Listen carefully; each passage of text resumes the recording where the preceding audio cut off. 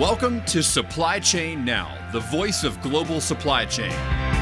Supply Chain Now focuses on the best in the business for our worldwide audience, the people, the technologies, the best practices, and today's critical issues, the challenges and opportunities.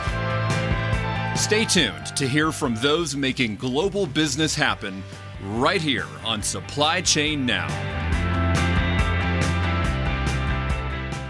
Hey, good morning. Scott Luton and Kathy Morrow Robertson with you here on Supply Chain Now. Welcome to today's live stream. Kathy, how are we doing? Doing great. How you doing, Scott? We're doing wonderful, and it is so nice to have you back on the show as a guest host. I tell you. Thank you for inviting me. This is fun. I enjoy it. We had a wonderful time last time. Say we were talking more transportation and freight, and today we're going to talk about the wide world of e-commerce and retail and sustainability and returns. Yay! Yes. So, hey, also, Kathy, beyond our conversations together, which I always enjoy, you're such a great follow on Twitter. And beyond all the industry analysis, you take your hikes and the pictures you share. It's like a breath of fresh air. And we don't say that often about Twitter, do we, Kathy? No, there's all kind of stuff out there. It sure is. Well, we've got a ton to get through over the next hour. We're going to be talking about BFCM. Yes, new acronym, Black Friday, Cyber Monday. If you're slow like I am, we'll have to add that acronym to the list, right? Now, we're going to be talking about the upcoming returns tidal wave, including some recent research from Kathy and the Reverse Logistics Association team. We've got a heck of a rock and roll star joining us here momentarily as we have Guy Courtois with Texas joining us here in just a few minutes. We're going to be talking about how all of the return season and really all of e-commerce, how that impacts sustainability efforts moving forward. So, Kathy, we've got a full plate, huh? Definitely. I am looking forward to hearing from Guy. We are too. But folks, hey, buckle up, get ready, because we want to hear from you as well. So let us know what you're thinking as we work our way through the conversation here today. We'll be sharing that with Guy and Kathy and really the rest of everybody in the skyboxes.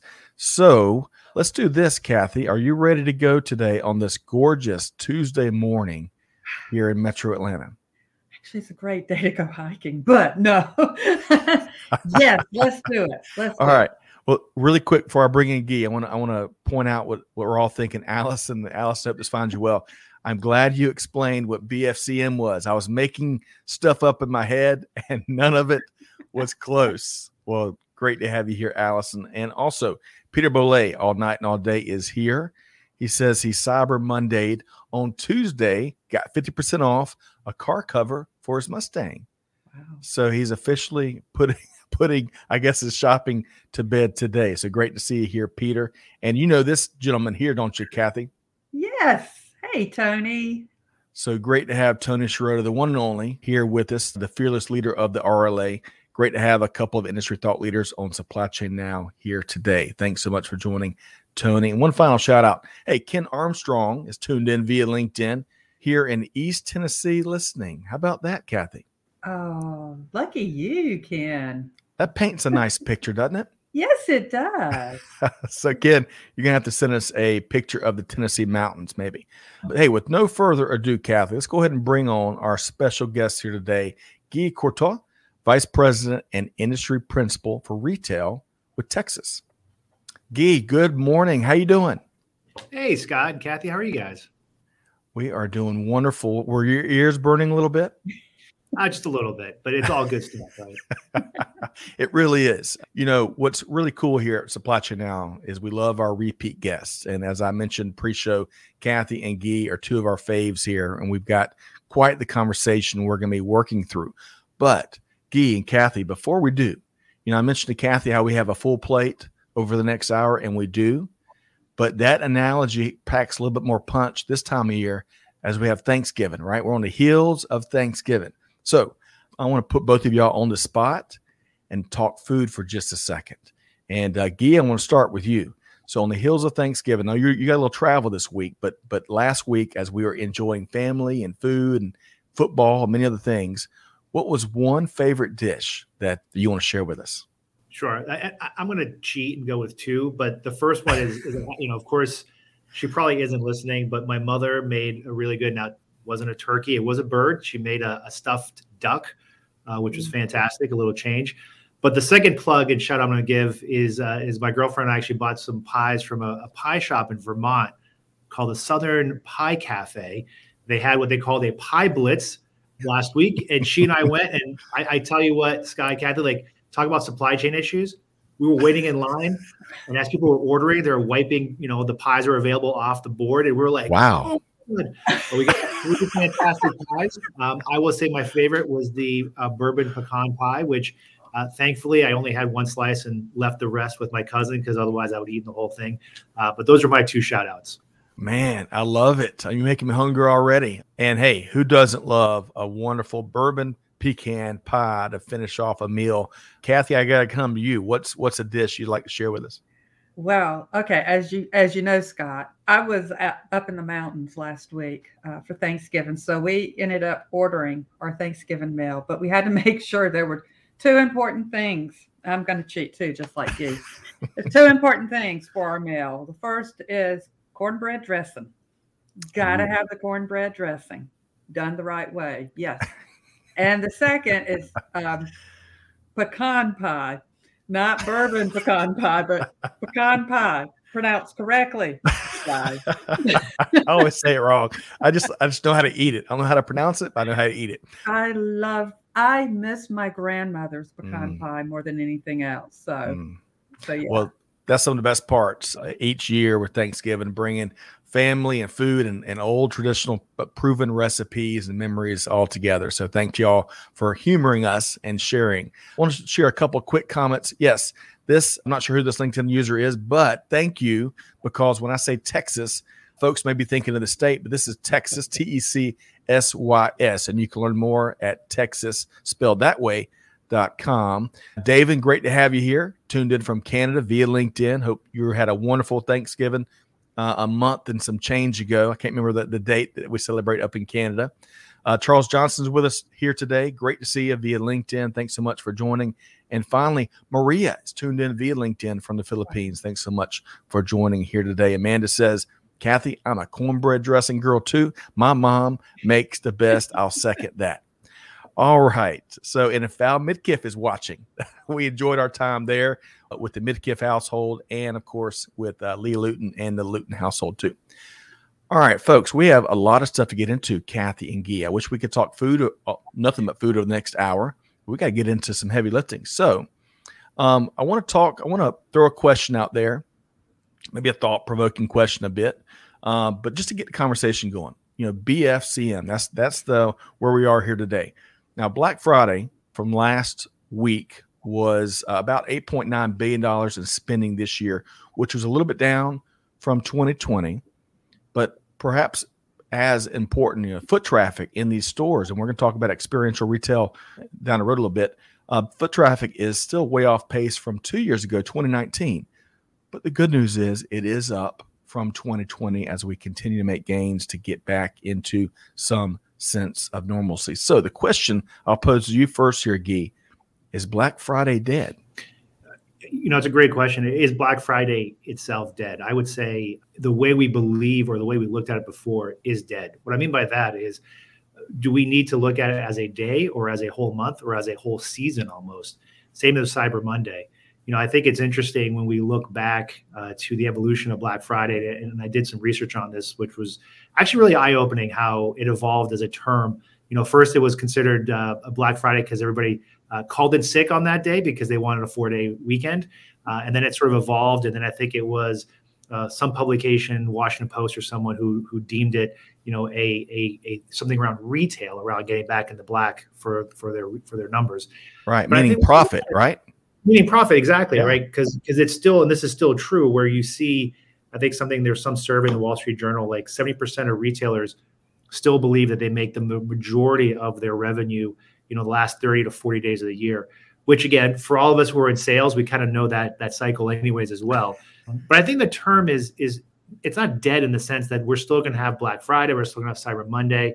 But I think what we're seeing is that we're extending that time to really capture much more of the revenue of the mind share that's out there.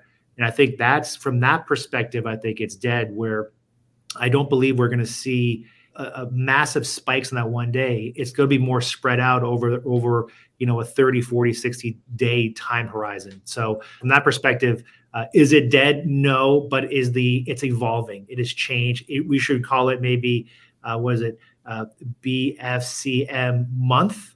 Maybe that's more the term to look at now. Right. That's a great thought. All right, Kathy, I'm coming to you next, but really quick, I want to share. Allison says, now I want pie. Thanks, y'all, so much.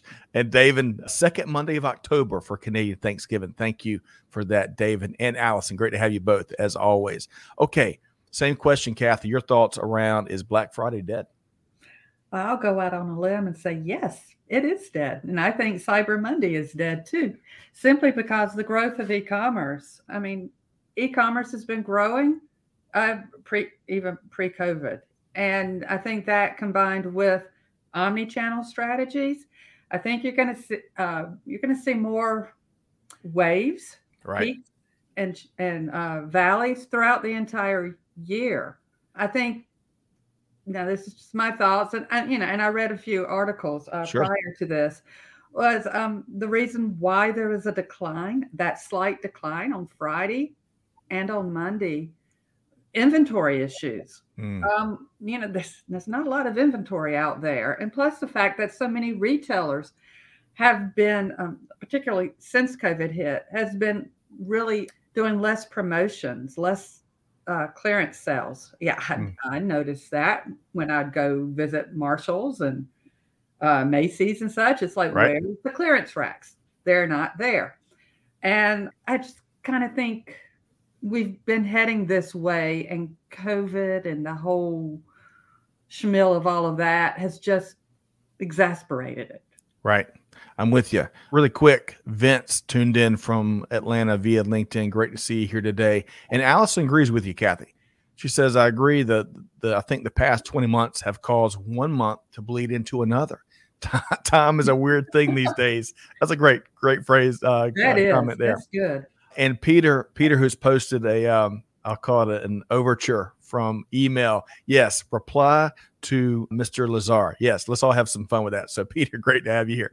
All right. So, Guy, I want to pose just a couple numbers as we continue on Cyber Monday before we get into returns. So, Cyber Monday sales also dropped 1.4% this year from last year. I think it came in about $10.7 billion. And that was the first time that Cyber Monday sales have ever fallen, right? So, not that Cyber Monday's been around 100 years or anything, and by the way, I loved your historical take on Black Friday. That's really important perspective these days.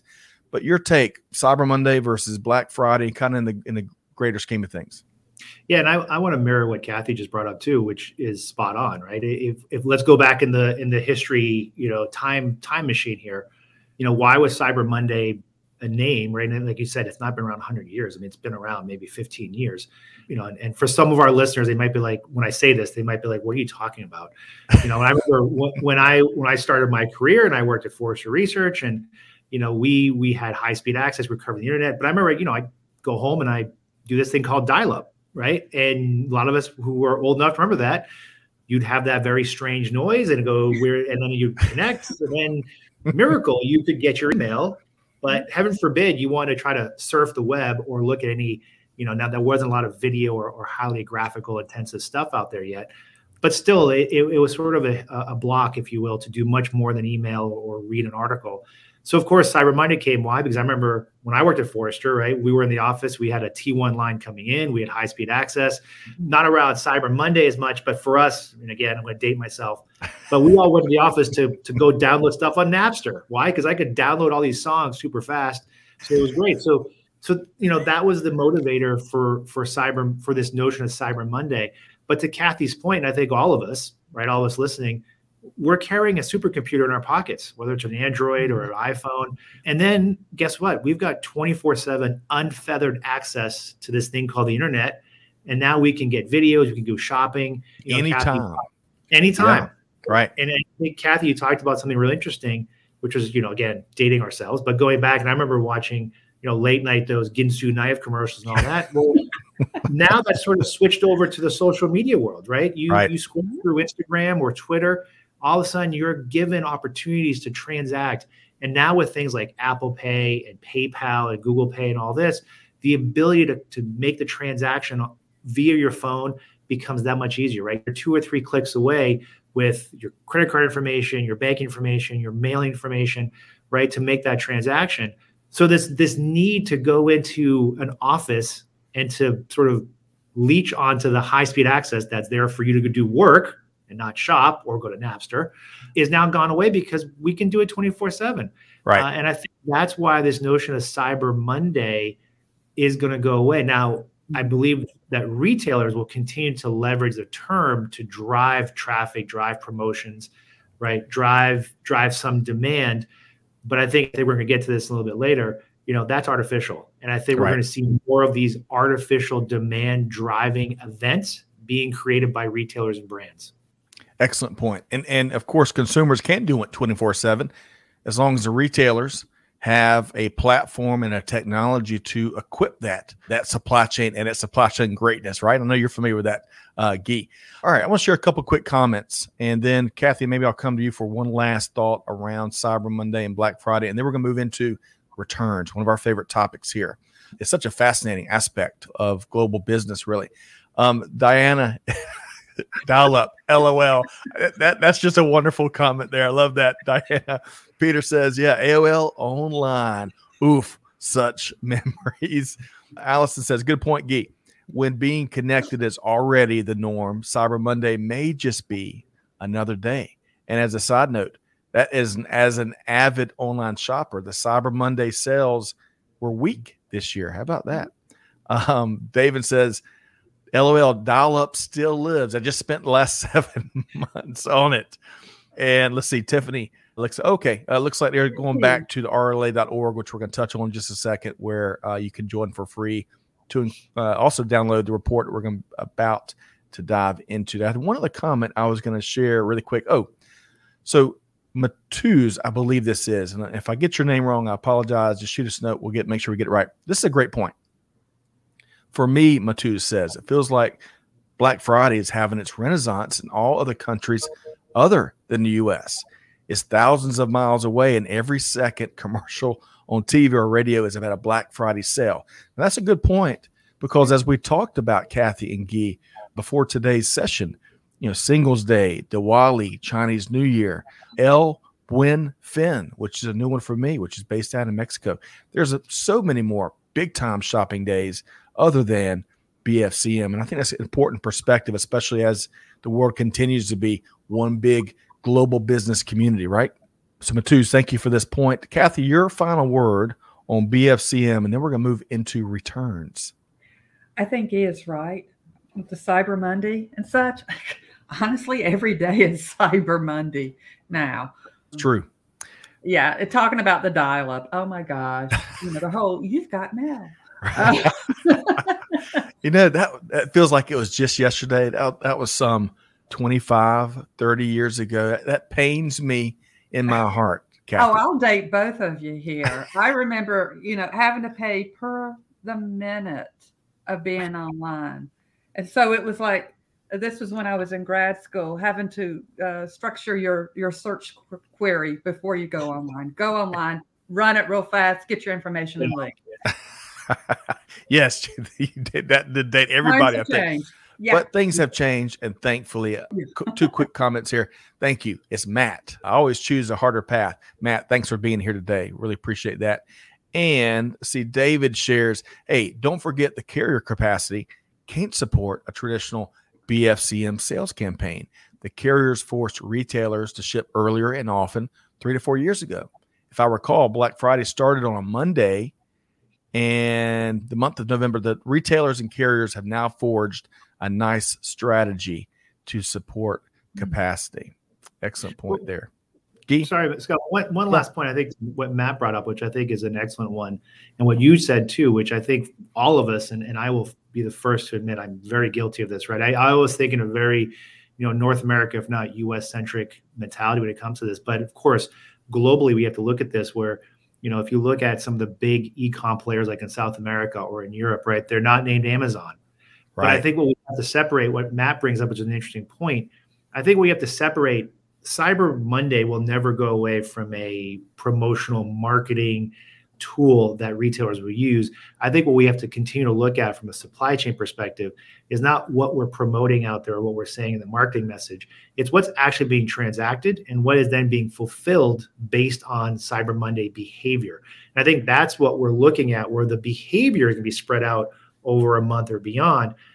The marketing teams and all this are still going to run their crazy promotions, doorbusters, wake up on Monday at 12:01 a.m. to get that Cyber Monday deal. That I don't think will stop. But I think what we need to look at as supply chain professionals is more, what are the actual transactions being done, which in a way too, that's kind of secondary. The big one is what does actually need to be fulfilled. And I think the last point was great by the audience, which is what is the fulfillment schedule now needed to meet that new surge, if you will, of people making orders. And we need to separate the marketing from the fulfillment from that perspective. Excellent point, Guy. Excellent point and great perspective. And thank you for that, David and Noor Muhammad. Great to have you here today as well. All right, so we're going to move right along. There's so much to dive into. I feel like we should have 6 hours here today. But I want to add this to, we're going to be talking about returns next, Kathy and Guy. So, of course, as one season wraps here in December, the tidal wave of returns and maybe then some kicks off in late December and then certainly into January.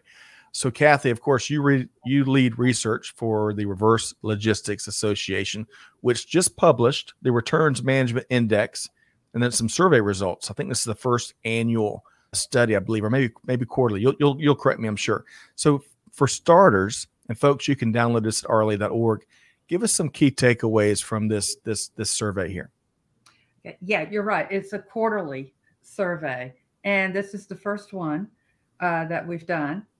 And the next one will be coming out in early January, and that will cover Q4 and Q1. So what we're trying to do here is to build an index to measure by the number, the volume, as well as the cost of returns across all industries. And this first one was really, it started off already really interesting. We just asked 4 simple questions. The current situation, which was third quarter. Right. What were your returns higher, lower, or the same in terms of volume as well as in terms of cost?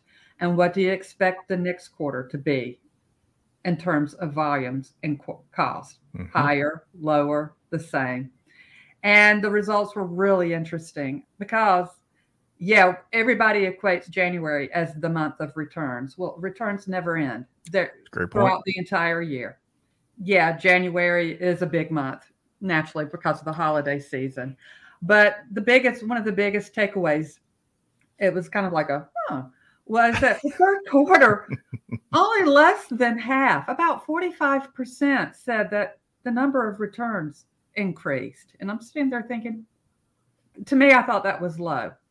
And, but then I got to thinking, well, duh, Kathy, it's the inventory issue, the whole inventory issue. There's nothing to return because customers aren't, they're keeping what they're buying.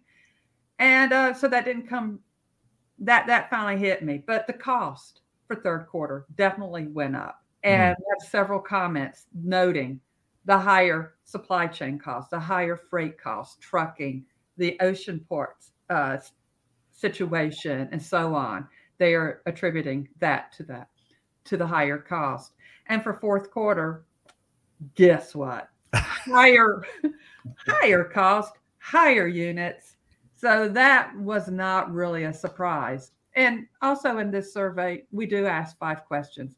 We have a one-off question. That one-off question was asking folks if they outsource their reverse logistics or do they insource, and over 70% keep it in-house, which I found fascinating. Right. I'm still learning this space. Because we've seen a rise of specialists, right? Specialist organizations that process so many returns, right? Exactly. So, I was going to ask Guy about that whole outsourcing. Please explain that one to me. So, Guy, weigh in there. And, I feel like, Kathy, a lot of times, I feel like this with both of y'all, We could have a please explain it, Guy, hour on a regular basis with both Guy and Kathy. But all right, so Guy, weigh in on what some of the key takeaways you saw from the research and to what you're seeing from a maybe outsourcing and just in general standpoint. Yeah, no, I thought the study was great, and I think it's a really. I'm very excited about you guys continue to do that too, Kathy. I think it's good to have an index and to look at numbers. I think we all kind of have a sense of where returns are going, but putting the numbers behind it obviously makes it that much more stronger. And I think from that perspective, no surprise, right? Returns are going up. People continue to see them going up. Not surprised either that 70% are still doing it in-house. And I think that will continue, in my opinion, right? This is just my sense. Part of it is I think, there's it is part of your brand, right? So I think there's a fear that if you let someone else handle the returns process, is it a good process? Does it go well? The way I always position it is when you think about returns, it's a lot of times a little bit of a negative. What I mean by that is, you're giving something back that wasn't right. It didn't fit right. It was damaged. And there's a little bit of a disappointment in that. So if I allow a third party to handle that, if they're not well trained, I'm going to sound really corny here, but if I turn that frown into a smile, or I turn it upside down, if I can't, then all of a sudden I've lost that customer, right? That customer value proposition kind of goes away. Having said that, I also think that as returns and the wave of returns that are coming back are going to only increase. And, I look at places like Europe, right? I know like in Germany, you're looking at, 40 to 50% return rates on apparel. They have a very different way of purchasing online and of paying, and that gives them much more flexibility from the consumer perspective to return products. I look at here in the United States, our good friends at Amazon, right? I mean, I am freely guilty of this, that I order probably way too much through them. But I also return a lot, and they've made it very easy to return products, unpackaged, just bring it back, the QR code, and off you go. And you have up to sometimes 90 days to return it. So I think at some point, right, this oncoming tsunami of returns will force some of these companies to go out and to look at, third parties to help them with the returns. And I think there's an opportunity there for whether it's a savvy 3PL or a dedicated returns specialist to sell their services and to provide extremely high-end customer service to taking back those returns and satisfying the customer. And then, right, and we'll get to this in a little bit, I think, is to understand, well, what do I do with the return? Right. Do I put it back into my supply chain? Do I recycle it? Do I break it down? I'm dating myself again, right? Choose Your Own Adventure books I loved as a kid. This is the same thing in returns, right? I get it, but there's multiple paths I can go by. Which one do I want to take? Which one's more profitable? Which one's more environmentally friendly, right? There's a whole host of decisions to be made there. Right. And and some of the good news here is there's so many more options here in 2021 as opposed to maybe even 5 years ago. Kathy, you and I have chatted along with Tony and others in the reverse space. Unfortunately, so much of it, and this is less and less the case, I believe, ended up in landfills. But we're finding new ways of getting it back on shelves or recycling it or other disposition that's more friendly to the environment. Would you say, Kathy? Yeah, definitely. And there's startups in this space that's focusing on this whole re-commerce, right? Which is great to see. Agreed. Everything out of that landfill. Yeah. And that re-commerce industry, to your point, is just blowing up. I can't remember the last number I saw in terms of just how burgeoning of an industry it is. I bet Tony will drop it in the comments, so we'll see. Speaking of the comments, let me share a couple, and then I want to kind of talk more about return sustainability, the impact it's having on sustainability and any other things we're seeing in that critical space when it comes to global business, but certainly global supply chain. Tony says, hey, Black Friday used to mean people got in line at 5 a.m. for super loss leader specials. He did too. He's raised his hand there. Okay. Tony Hahn says consumers are more savvy. They are not fooled by the marketing promos anymore. Black Friday does not offer value for most. You can get better deals before and after BFCM. Tony, first off, thanks for joining us. Secondly, that's a great point. I would argue to what Kathy and Guy both have kind of alluded to.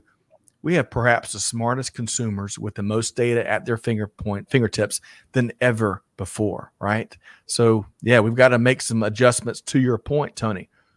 And then let's see here. Matt, and thank you again, Matt. I'm trying not to cover up Gee too long. Just to be sure, I asked if the data will also be divided into North America and Europe regions. From my work experience, I know that the markets and services are different as the target customers are different. Europe has many countries with an open market, and U.S. is on a first look one market, but huge in its capacity, size, and expectations. Key call out for me. Let's get as many possible surveys to have a good understanding of the needs of both customers and companies. That's a great point. Kathy, you're nodding your head there. Yeah, I totally agree. Yeah, he makes a great point. And that's something that we hope to get to with our surveys. The more that respond to the surveys, the more that we'll be able to break out everything by industry, by hopefully break out Europe by countries. That would be awesome. It's a startup. You got to start somewhere and grow the universe of data. So I look forward to where it goes from here. Just Adam Polka is with us here today at one and only. And Adam, Adam's podcast is called The Great Supply Chain Podcast, right? Correct. All right. And as many of y'all may know, Guy is an OG, as is maybe Adam, in making great digital content around supply chain. So that's reason number 982 that makes Guy a cool guy. But hey, Adam says some more of Guy's thoughts on returns as an opportunity to turn that frown upside down. And he dropped a link in there to a Texas blog. So y'all check that out.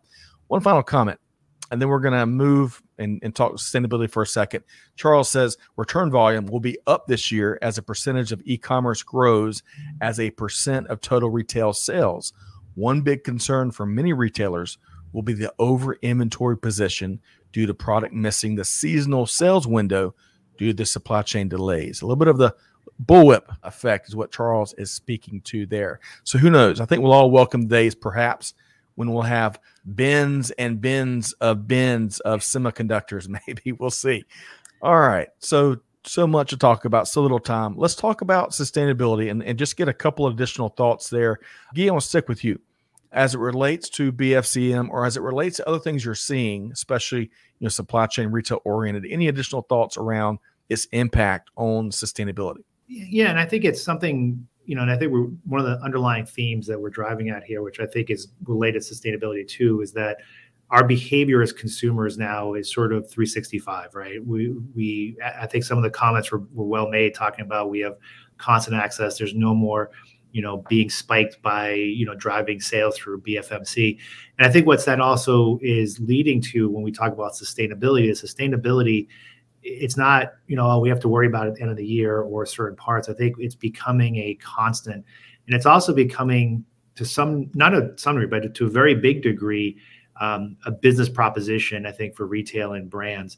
I think a statistic I read is, and again, I apologize, this is North America, this is US centric, but, on average, a person in the US throws away something like 80 pounds of textiles a year into landfills. Right now, we don't each do it individually, but as a collective, if we average it out. So when you think about that, you mentioned it, Scott, right? Getting stuff out of landfills, and you did too, Kathy, right? This whole notion of re-commercing. It's still a big issue, right? And I saw another statistic, and I'm going to botch this, so I apologize. But I think we buy stuff twice as quickly and we use it half as much, right? So we're certainly, I hate to say this, but if you ever look at my closet, you can tell. My girlfriend will make fun of me about this because she and I fight over closet space, right? But that is the reality of the world we live in, and I think sustainability is becoming. And there's kind of different phases, I think, when we look at this. And I look at it multiple phases. I look at, obviously, how we source product, right? How we manufacture, right? Levi's is a great example of trying to take water out of the process of making jeans. Right. How we move products. We want to be efficient, right? Make maximum truckloads, use sustainable ways. And then how we take products back, right? I think that's sort of the last leg, which is, okay, now all of a sudden we re-ingest products. How do we re-commerce them? How do we recycle them? And I look at folks like in the consumer electronics space. Now, part of it was driven by governments, right? The EU and the US putting right. Where there's some big differences there, right? Yeah, big differences. But the ability of saying, all right, because hey, my phone's only a year old. I need a new one, what? But we all fall. So, but what do I do with the old phone, right? The old phone has a whole host of parts in it that I can't just throw in a landfill. It's going to be there, beyond my kid and my grandkids' lifetime. So that's something we all need to think about. And I think I feel as if it's a very positive move. I just feel like there's a tremendous amount of work ahead of all of us, both us from a solution and service point of view, from the retailers, from the manufacturers, from the transportation and logistics players, right? We all play a part in this, but I think we have to make it, so that it's a sustainability, right? Right. And I think one of the things you mentioned there is as consumers, perhaps our greatest challenge, responsibility. I mean, we make big that seem like little decisions every single day that impact some of the challenges that you spoke to, Guy. Kathy, I'm going to come to you next for your final thought or two around sustainability before we get into experiential retail and kind of a look ahead after a look back. T Squared, great to have you back here today. T Squared holds the fort down for us on YouTube. He says, great nourishment here and definitely segues to reverse logistics, especially when folks are buying for essentials and replacing obsolete items, i.e., to your point, Guy, anything Apple, if nothing has changed. But Guy, that's a great point. We've been almost trained as consumers that once that calendar flips, we got to have the latest and greatest, even though the older unit is working fine, But hey, there's always challenges as we continue to progress and innovate and things change. All right, so Kathy, your final thoughts around sustainability, and then we're going to move forward. Well, I mean, I agree with everything, Guy, as well as you've been saying about the whole sustainability, more awareness of this, actually having to change the mindset, but also the packaging that these items are coming in. I mean, we need to be a little bit more mindful of the packaging. Think of all the cardboard. That's such a great point, Kathy. And I'd like to start a movement. I talked to Amanda, my dear wife, a few years ago about this. Let's eliminate shop wrapping paper, right? Yes. Let's move towards, you can recycle all those boxes from e-commerce or use newspapers. I'm not sure what the most sustainable thing is, but it drives me crazy to see bag after bag of wrapping paper throughout the holidays, right? Mm-hmm. Juliana, great comment here via LinkedIn. We, as consumers, have a great responsibility on the sustainability of the supply chain. I can't agree with you more. And Tony gets a little more specific. Phones are a good example of built-in obsolescence. It's time for phone suppliers to support their products longer. Excellent point. Tony's bringing it today. Great to have you. That right to repair conversation will continue to persist really across industry. I think farming equipment and automotives and a lot more. Okay, as much as I hate to, Kathy and Guy, I want to move forward to talk about 2022. But before we do, so Kathy and Guy, we've invited you to not only bring your perspective today, but also bring your crystal balls, and we're going to see what you're thinking and can predict for 2022. But first, I got to pull up this graphic here. So Guy, our collective team did some digging, and you had a really popular blog article back in 2011. I'm going to pull this up here. So y'all notice I put a very creative red circle around the date, December 13th, 2011. And Guy, that's one heck of a picture. Just when I think Adam's getting the edge on greatest hair in supply chain, out comes Guy to remind everybody he is a top contender. But back in December 2011, the top 10, as it's entitled, or make that the top 12 thoughts for supply chain in 2012. This is courtesy of our friends over at Progress. So I didn't pull out all 12 of the predictions you made about 10 years ago, Guy, but I did pull a couple of them here. Planning is dead, long live planning, bi-directional elasticity, and a lot more. But as you think back, before we look ahead, when you think about the 12 things you were talking about 10 years ago and how accurate a lot of what you were talking about was, what's one that really comes to mind?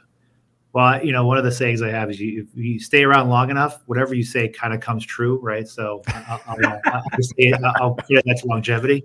Now, it was interesting. Sort of the other thing, and this is funny. I tell my kid this all the time. The internet never forgets, right? So I think this is a valuable lesson for that. But one of them that you didn't put up here, which when I went back, I had to reread them when I wrote. But one of them was interesting. Was talking about fulfillment networks. fulfillment nodes really taking much more responsibility in terms of the data and the analysis. And I think we're starting to see that. It's interesting if we look at folks like Shopify, like Amazon, like Walmart, right, who have created, sort of fulfillment networks themselves, let alone the 3PLs that are out there. I think what you're seeing is that a lot of the value they bring to the table is, yes, the physical act of moving product is what they're doing, yes, but the secondary, which I think is as valuable, if not more, is just the amount of information they're gleaning, and they're able to analyze and look at things like sustainability, right, like efficiency, like heat zones, things like that. I think that's really something we're starting to see much more of now. And I'll sort of use a recent example, sort of on a smaller scale. But, I used to work at 6 River, and we were selling cobots.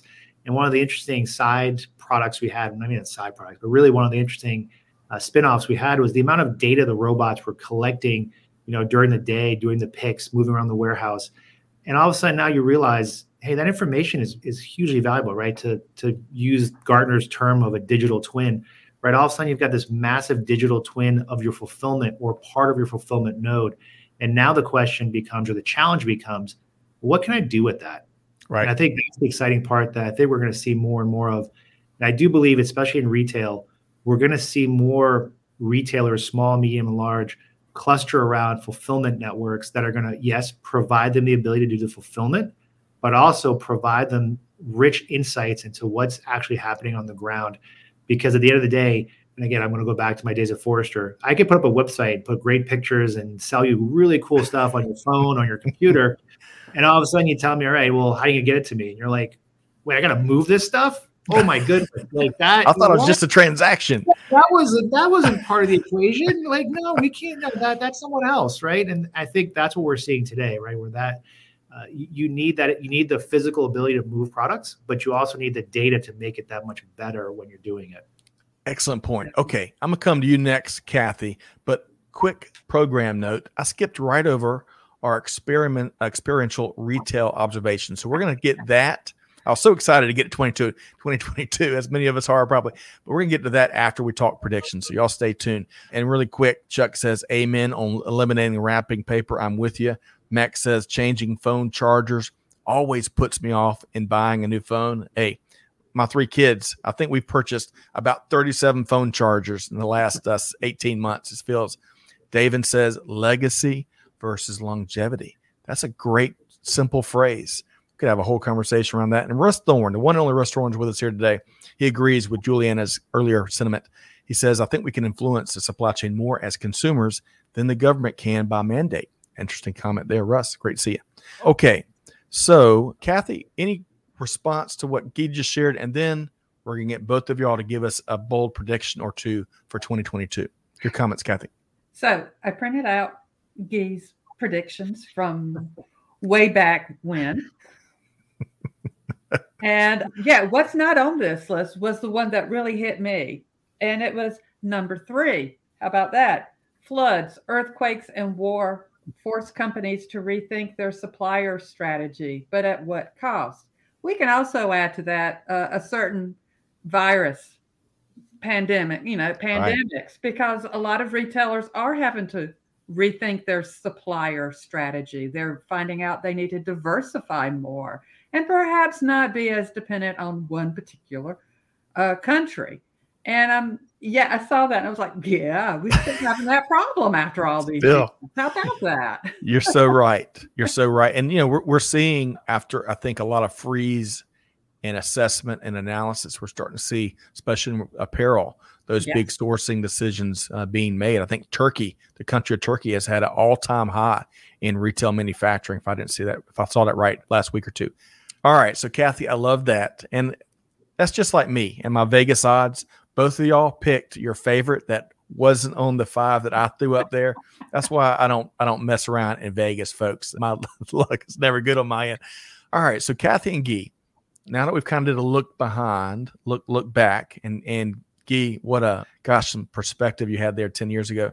But let's get 1 or 2 bold, fearless predictions for 2022. And Guy, I'm going to start with you, then we'll go to Kathy, and then we'll talk experiential retail. So Guy, what are you projecting for next year? So the big one for me, and we've touched upon it a lot through this conversation, which I think it's fantastic, right? And I look at the retailers and brands, I'm calling it the 3 R's they're going to focus on moving forward. And that's returns, re-commerce, and recycling. And I think that's going to become a active part of people's business plans moving forward. So how do we accept returns? What's our policy? How do we handle them? Do we outsource it? Do we keep it in-house? And then it's going to be, okay, how do we re-commerce this? How do we put this back in the market? Maybe not in the same form that it comes in, but are there ways I can do things differently with that inventory to extract more value out of it and to put it back out there? And if I can't, how do I recycle it? And I think we just touched upon the consumer electronics space. I think that's a really good example. Now, could they do better? Yes, but I think it's a good start. How do we figure out, how can we break down some of the parts? How can we break down into the raw materials, things of that nature? And I think the re-commercing part is going to really, of the 3 R's, be the one that's going to get the most momentum in 2022 and beyond. I think we're starting to see that already. We're seeing some big retailers and brands go out and either purchase or partner with these re-commercing sites or services. So I think we're going to see more and more of that. If you go to like a Real or folks like that, you're seeing that from the luxury side, but I think you're going to see it, go sort of downstream, if you will. And I also think, and we've gone almost 47 minutes. We haven't brought this topic up. The millennials, I think, are going to drive a lot of this behavior where they're going to be, looking for, they'll call it vintage because it sounds cooler than re-commerce. But I think you're going to see a bigger push for that. So, vintage Levi's jeans, things of that nature. We see Nike do it, right? Where Nike's selling, they have a whole section store dedicated to this re-commercing of their product. So I think we're going to see those 3 R's for 2022 really take hold and look for retailers and brands to not only just give it sort of lip service, but to really put some strategy, some money and some investment, some people behind it. Excellent point. And I would just add, whether it's millennials or Gen Z or whatever generations are coming behind, as employees and as consumers and as industry leaders, their demands are making global industry better, right? And we love that. So keep making those demands, folks. Kathy, I'm going to come to you next, but really quick, for all the folks in the skyboxes with the comments, appreciate y'all being here today. We'd welcome your predictions for 2022. So drop them in throughout the next 15 minutes or so, and we'll try to get those as well. All right. So Kathy, Guy talked about the 3 R's. What is your fearless prediction for 2022 and beyond? Guy took mine. That's okay. We love sharing around here. But no, I do believe next year is going to be the year of the returns. I think retailers spent last year investing in a lot of technology to link their online presence with their physical presence. I think there's going to still be a lot more. There is a lot more need to invest in technology moving forward. But now that they've kind of got the basics of those, that down pat, I think now it's like, what are we going to do with all these returns? Because we've heard that whole 30% number thrown out for at least 20 years. 30% of all retail sales are returns.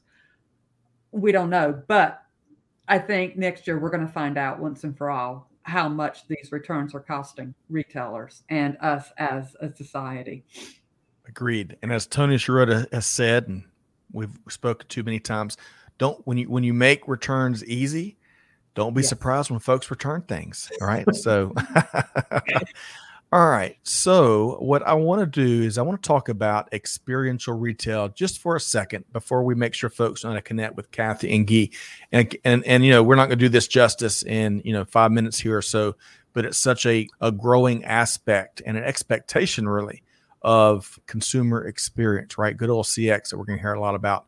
As we talked about pre-show, shoe companies, Nike and Adidas have these customized factories that measure and take into consideration every component you think plays into the right shoe for you, and then those that are on the peripheral you'd never think of. Casper, the mattress company, these mattress wars have been interesting. They're offering nap appointments for folks to come in and give their mattress a try. It just reminds me we finally need to upgrade ours. Man and I, we've got the dogs hanging out with. I mean, it's not a pretty picture, folks, but it's amazing what you do for your canines, right? Our beloved dogs. All right, so I want to get y'all's observations on experiential retail. Guy, I'll come back to you first. What's something you're seeing? I think it's an interesting move. Well, not interesting. We've seen this really, I think, for the past 5, 10, 15 years, which is, how do I bring people into my store and make it more than just a transactional opportunity? Because if it's all a transaction, then I'll just do it online. Mm-hmm. So we're seeing, everybody from Dick's Sporting Goods to, Golf Town and folks like that who have really added an experiential part. Hey, try out the climbing wall, try the golf clubs, etc. But I think when we look forward, I think what's going to be really important in the experiential side of retail now is going to be wellness and healthcare. So if you look at, companies like CVS, yes, they added mini clinics in there a long time ago, so it's nothing new. But when you think about it, yes, it's a great service to add, but it's also experiential, right? You're bringing people in because, yes, I could do telemedicine, but at the end of the day, if my knee hurts or I need someone to check my throat, I got to come in and have that taken care of. And oh, by the way, if I need to pick up, a carton of milk and some eggs or some there, or if I need to pick something else up, right, it's there as well. A new phone charger, right? A new phone charger or a new phone case. But I look at this expanding from the experiential standpoint. Recently Best Buy made an acquisition of a company in the life science healthcare space to bring more of that. I look at Apple, right? Their Apple Watch, for lack of a better term, is just a portable, EKG blood monitoring system. So all of a sudden, I could see companies like that, retailers like that, expanding their experiential side into the wellness, into the healthcare, into your medical well-being, and then finding a way to potentially drag you or to pull you back into the physical location to understand, hey, your EKG said this, you better come in. Well, guess what? We've got a doctor on call at the Apple store. Come in and come see her. And oh, by the way, pick up that new iPad while you're here. But I think, wellness, healthcare, as much as COVID has shown that we can do a lot through telemedicine, I think that's one area still that, majority of us realize that, telemedicine only goes so far, and that I need to actually go see a physical person, a doctor, in a location. I think you're going to see retailers and brands, leverage that to bring people in as part of the experience into their stores. That's an excellent point, Guy. And really quick before I come to Kathy, think of the blood pressure machine at your local pharmacy. Those have been around for 20 years. Those things are never available when I pop into it. That's how popular they are, right? They add that value to that visit. So I think that's a great call out there and prediction and observation. Kathy, when it comes to experiential retail, what's an observation on your end? Well, it's really nothing new. It's just now becoming mainstream. I mean, we were talking before we went live. Me personally, I remember when I was little, midnight, 1 o'clock in the morning, and there's that guy selling the whole Ginsu knives or QVC or something similar to QVC was selling jewelry in the middle of the night. That's all now coming back. And I think we also noted how China is so far out, really, in this whole retail. Right. And we're just now beginning to catch up with all of that. Yeah, it is all about getting consumers into the stores, trying out stuff. I think it's awesome. I love it. I agree with you. I'm not going to buy against it, though, but yeah. But wait, there's more. Hey, 2 quick thoughts to add to what y'all have shared here. I think I would argue that experiential retail has been around for here in the States, at least, back to the days of Mr. Macy setting up the first big grand store where you could get sandwiches as you shop. You could get tailored suits. There's some other things that Macy's was a trailblazer on. I think the parade, the Thanksgiving right. parade. That's right. I think the tricky part where we're perhaps, to your point, Kathy, catching up is that digital side. Yeah. And how can we leverage omnichannel to enhance, as well as some new things we are seeing in the physical side of experiential retail. So a lot of good stuff there. A couple of quick comments is here. Diana says influencer culture will bring the millennials. Perhaps there, Diana. Thanks for being here today, Diana. I've loved your comments. Tony says experiential retail becoming more of a virtual experience, kind of that last point we were just talking about there. And he also adds visibility through data to manage continued disruptions and delays will be key to rethinking the future of supply chains in the short to medium term. Planning for the upturn, and there's a lot more coming. We just don't know exactly what they all may be. Planning for the upturn beyond and focus on the customer managing returns sustainably, along with the good points made by Guy and Kathy. Lots of good points here. All right. I should add, as we are, Tiffany says, don't forget the Pink Pig ride Macy's does in Atlanta in December. Tiffany, you know what? They discontinued that. They stopped doing it as a result of the pandemic, and they announced, Kathy, I want to say just a few months back that it's not coming back. I hate that. Did you ever ride it? I did not. I didn't either. I did not. But of course, when it made that announcement, you had a chance to go through the historical annals of all the folks that have, and it was certainly a traditional aspect of the holidays here in Atlanta. But you're right, never rode it, so maybe it was time for it to go. So Guy, let me get back to our famous rock and roll futurist here that was ahead of the times 10 years ago. You are publishing a new look ahead for 2022 with your friends there at Texas. And I believe we've got a link for you that you can sign up and download what Guy's thinking. Does your girlfriend ever want to sign up for what you're thinking, Guy? No, because she hears it all the time, and then she just kind of rolls over in bed and kind of. Well, hey, we want to drop that link in the comments now if we could. And big thanks to Amanda Clay and Jada behind the scenes making production happen here today. I think we also have it in the show notes itself. Y'all check that out. You can download it for free.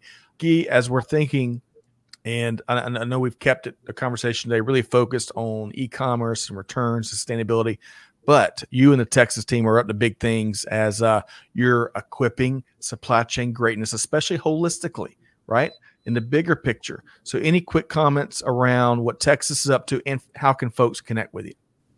Yeah, I think like all of us, and there's a lot of great service providers out there, I think we're addressing a lot of the issues that are there when it comes to things such as transportation, warehousing, but also order orchestration, right? Because I think at the end of the day, a lot of those functions are the underlying tools you need to address some of the things we talked about.